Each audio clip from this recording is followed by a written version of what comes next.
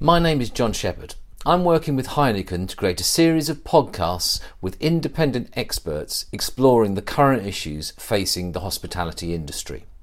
We've also taken questions from operators via the Pub Collective website and will be incorporating those into our discussion. Today, we're talking about the legal technicalities around the furlough process, as well as some key details around government funding, loans and grants. We're talking today to Vandana Das, the Managing Director of Davenport Solicitors, who specialises in HR and employment law across a range of sectors, including the hospitality industry. Vandana regularly presents seminars on the key issues of businesses and has also been an employment law lecturer. Welcome, Vandana. After that long introduction, could you start off just by providing for us some clarity or some updates on the recently announced changes to the furlough system from July? Yes, so the coronavirus job retention scheme was originally due to end at the end of June 2020, but it has been extended until the end of October 2020. There are likely to be two phases. The first phase is until the end of July 2020, whereby there wouldn't be actually any major changes. So employees will continue to receive 80% of their salary, subject to the £2,500 cap. The second phase is from the 1st of August 2020 to the 31st of October 2020, whereby there's going to be some flexibility. So employees will still continue to receive the cap of £2,500 or the 80% of their regular salary, whichever is the lowest, but the employer will need to share the burden of that salary with the government. It's not yet known what the percentage of contribution from the employer is going to be, but we are due to receive some indication and update towards the end of May 2020, whereby there will be some clarity on that. Saying that, business owners have welcomed this decision of the extension of the furlough period, because it does give businesses an opportunity to look at how they're going to bring back their staff on a gradual basis. One question we've had in was about the ability to move staff in and out of furlough on a rota basis. Is that something that the employers can do? Absolutely. The employers can rotate their staff as long as their staff are on furlough leave for a period of 3 weeks. So if they wanted to, they could put them on furlough leave for a period of 3 weeks, bring them back and then put them again on furlough leave. Alternatively, they can basically put one employee on furlough leave for a 3-week period and then put another employee, bring them back and then put another employee on furlough leave. So we've actually had a question on that 3 weeks issue. The minimum was 3 weeks, but does it have to be for 3 week spells or is it anything over 3 weeks? And also, if they bring someone back and they need to furlough them again, has that got to be again for a minimum of 3 weeks? So it does have to be a minimum of 3 weeks, but it can be above the 3 weeks. So if you wanted to furlough somebody from July to June to July, you can do that for a whole month. The key issue here is that it has to be for a 3-week period. And as I mentioned already, you can put someone on furlough and then bring them back and then put them back on furlough as well. Moving on, but obviously still staying within the furlough scheme, someone has asked how they should be communicating with staff while they're on furlough. So in terms of communication, it's very easy to forget about your employees who have been furloughed, because business owners do generally end up focusing on their business naturally. But it is important to make sure that they find out what the best way of communication is for their employees. For example, you could easily communicate with them via phone, WhatsApp, Zoom, WebEx. Even FaceTime would do, but it's important to find out what the best method of communication is. And when employers do speak to their employees, talk to them about their well-being, their health, talk to them about any updates that you can share in terms of them returning back to work or in terms of the business in general. Try not to talk to them about something which may suggest that they are working, although regular emails, say on a weekly basis would be sufficient, and it would be fine to do that. And following on, I guess, from that, the working element there, someone's asked whether their staff are allowed to take part in training or even volunteering or alternative work while on furlough. And if so, can the employer help facilitate that? They can volunteer as long as it doesn't generate any revenue for their employer. In terms of training, they can do some online training. Employees can do some online training as long as they're paid the national living wage or the national minimum wage.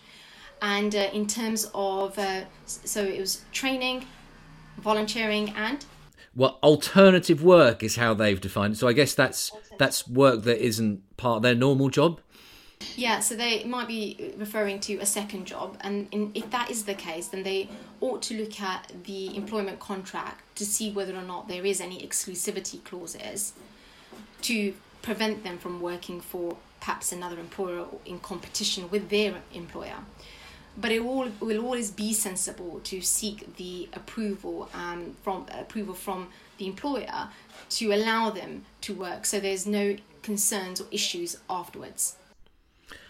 And when recent government announcements, as we discussed in your first sort of explanation of the current situation, it's been extended to October with an emphasis on employers supporting the cost of salaries from August. Someone has asked, what happens if they're not in a position to do that? If they're not in a position to do that, it would really be a question of whether or not it's going to be a fair dismissal. So, as you rightly pointed out, from 1st of August to the end of October, there is going to be a requirement for employers to contribute to the employee salaries. Now, if employers are not able to do that, then they may need to consider looking at making redundancies.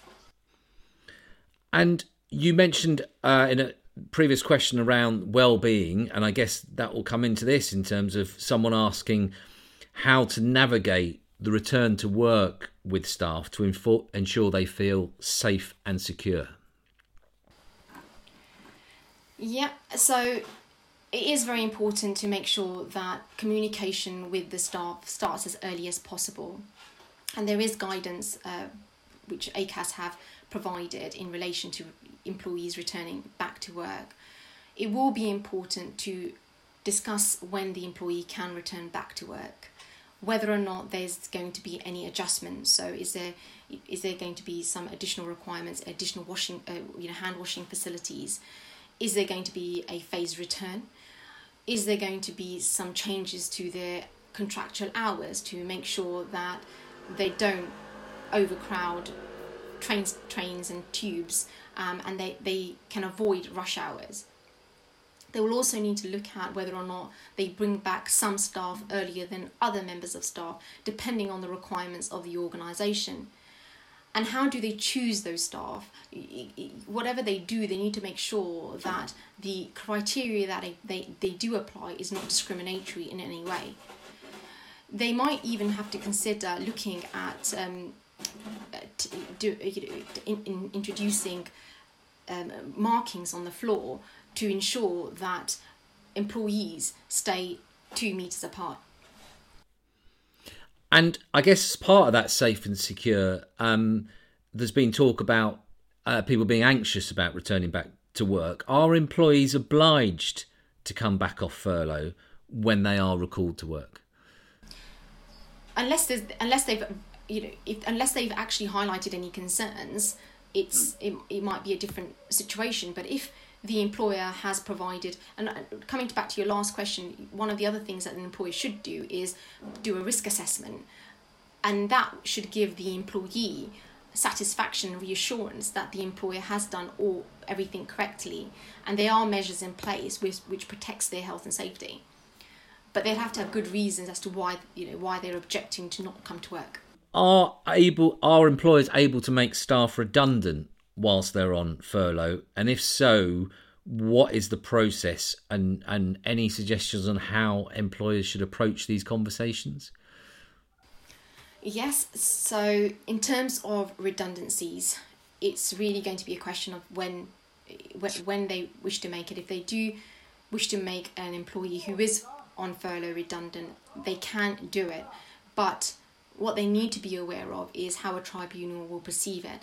So, for example, the fact that the government has introduced a scheme, the question will arise as to why they didn't put the employee on furlough leave and they've decided to make them redundant instead.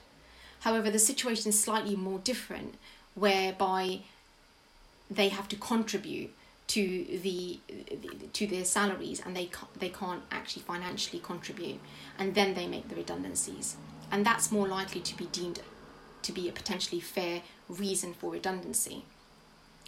If they do decide to make redundancies, then it is important for the employer to be very clear in their communication and follow a fair procedure, which includes making an announcement to the affected employees, explain to them why there's a potential risk of redundancies, who's affected. They need to go through a consultation process, which has to be meaningful, so it can't just be a tick box exercise. They do actually have to have meaningful consultation, look at suitable alternative employment, and look at how they could avoid making redundancies. They also need to apply a fair selection criteria and choose the employees from a pool of employees which are being selected for redundancy. So is that just? It seems to me that's very similar to the normal redundancy process. It's the same process. It's just obviously different circumstances. The same redundancy employment law rules apply, so they still need to follow a correct, fair procedure when making redundancies. There are no shortcuts, unfortunately. And another question from an operator about can staff be forced to take annual leave while they're furloughed?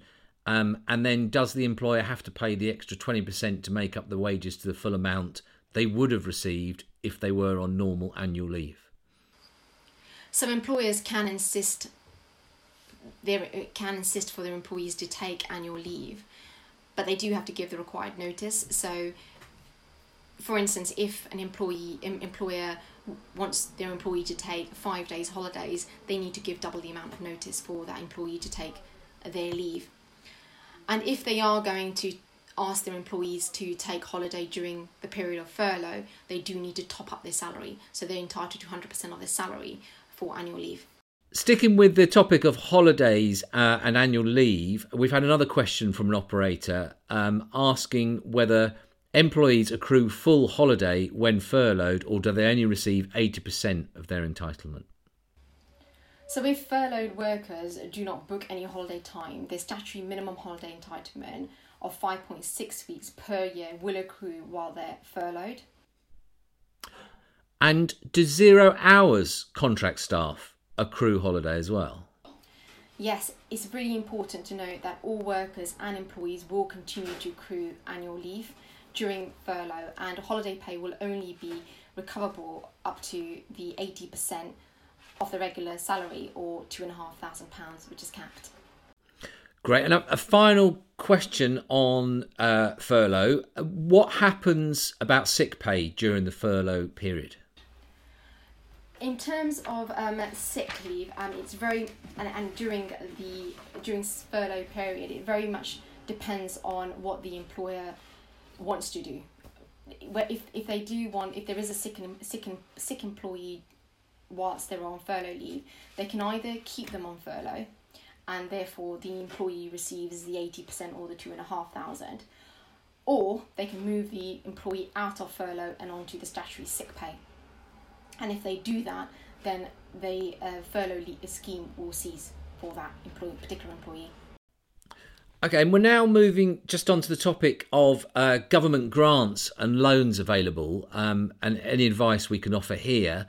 But just starting to kick that off, what are the government grants and loans available, and how do employers know if and which they're eligible for? So we've already spoken about the coronavirus job retention scheme. There is also a new scheme that's introduced, which is the coronavirus sick pay rebate scheme. Employers may qualify for rebate for up to 2 weeks statutory sick pay, and employers can claim a grant under both the furlough scheme and the sick pay rebate scheme for the same employee, but not for the same period of time. The scheme will allow small and medium-sized employers with fewer than 250 employees to apply to HMRC to recover the costs of paying coronavirus-related SSP. And employers will be able to recover or make that claim through a new online system, which will be on the 26th of May 2020, and this means that they will receive repayment at the relevant rate of SSP that they have paid to current or former employees for eligible periods of sickness starting from the 13th of March 2020. You then also have the self-employed grants, which is based on 80% of the average profits over the past 3 years. The maximum payment is £7,500 from March to May, and the scheme will apply to any business that has trading profits of up to £50,000. The grants don't have to be paid back, but you can find out whether you're eligible on the HMRC website. You also then have the bounce back loans, which are loans based on 25% of your turnover, and you can apply via your bank, and it's an online application, and you can usually get a decision within a week of making that application. You do have to pay the amount back, but there is no security required for the loan. Then you have the coronavirus business interruption loan scheme, which I'll refer to as a CBILS scheme, and this scheme is available to businesses, and you have to apply via your bank manager, and they will confirm whether or not you're eligible. Some banks provide a quicker response than others, so it might not be as quick as the bounce back loans, but the loans will need to be repaid, and there is no security required for loans up to £250,000. Okay, that's great. Thanks for outlining all those different routes. Generally speaking, is it possible to say how long it might take for payments to come through on any of those processes? So as I mentioned, for the CBILS, it very much depends on the bank. It can it can be as quick as 1 week, but it could take longer. It really depends on the bank. In terms of the bounce back loans, you can expect a response within a week. And in terms of the coronavirus job retention scheme, it's an online application, a HMRC portal, and you can receive the payment within 4 to 6 weeks. Are businesses generally eligible for more than one of the loans or grants? Are they eligible for more than one grant? No, they will be only allowed to apply for one of the loans, which is either the CBILS or the bounce back loan. And in terms of the grants, it depends on your eligibility, whether you fulfil the requirement. Great. And when with the loans from the banks, will security be required? And does this include personal guarantees? So for the bounce back loans, no security is required, but for the CBILS, no security is required for up to loans of £250,000. And as a final question, just to sort of try and give a little bit of an overview here, because we've gone into some real detail and there's lots of different issues that operators are facing. But could you just give us your opinion on what you think are the major issues, the major concerns that operators should be thinking about when it comes to the furlough or connected schemes? Yes, absolutely. I think what the hospitality industry needs to think about is whether or not they actually have provided furlough agreements to their staff members. The hospitality sector was one of the first sectors which decided to put their employees on unpaid leave, and as soon as the furlough scheme was announced, they immediately put their employees on furlough. but there wasn't enough guidance around it. So some of them had done this without any written agreement, and it is a requirement by the HMRC to have written agreements in place. So it's very important to have written agreements in place. And if the employees are coming back or you're extending their furlough leave, then follow it up with either a side letter or a further agreement to confirm the agreement. It is important that employees agree to be put on furlough because it is a variation of their employment contract. The other concern is that some organisations may feel that the HMRC are too busy and they won't actually notice whether or not they've done things in the correct way. Bearing in mind the HMRC, after all of this is settled down a bit, when that is we don't know, they will probably look at doing audits, and it has been made clear that the HMRC will have the right to audit organisations. So businesses should take that into account and bear that in mind. That's really useful. Lots of detail, lots of good overviews. Thanks very much for your time today, Vandana. Thank you, John.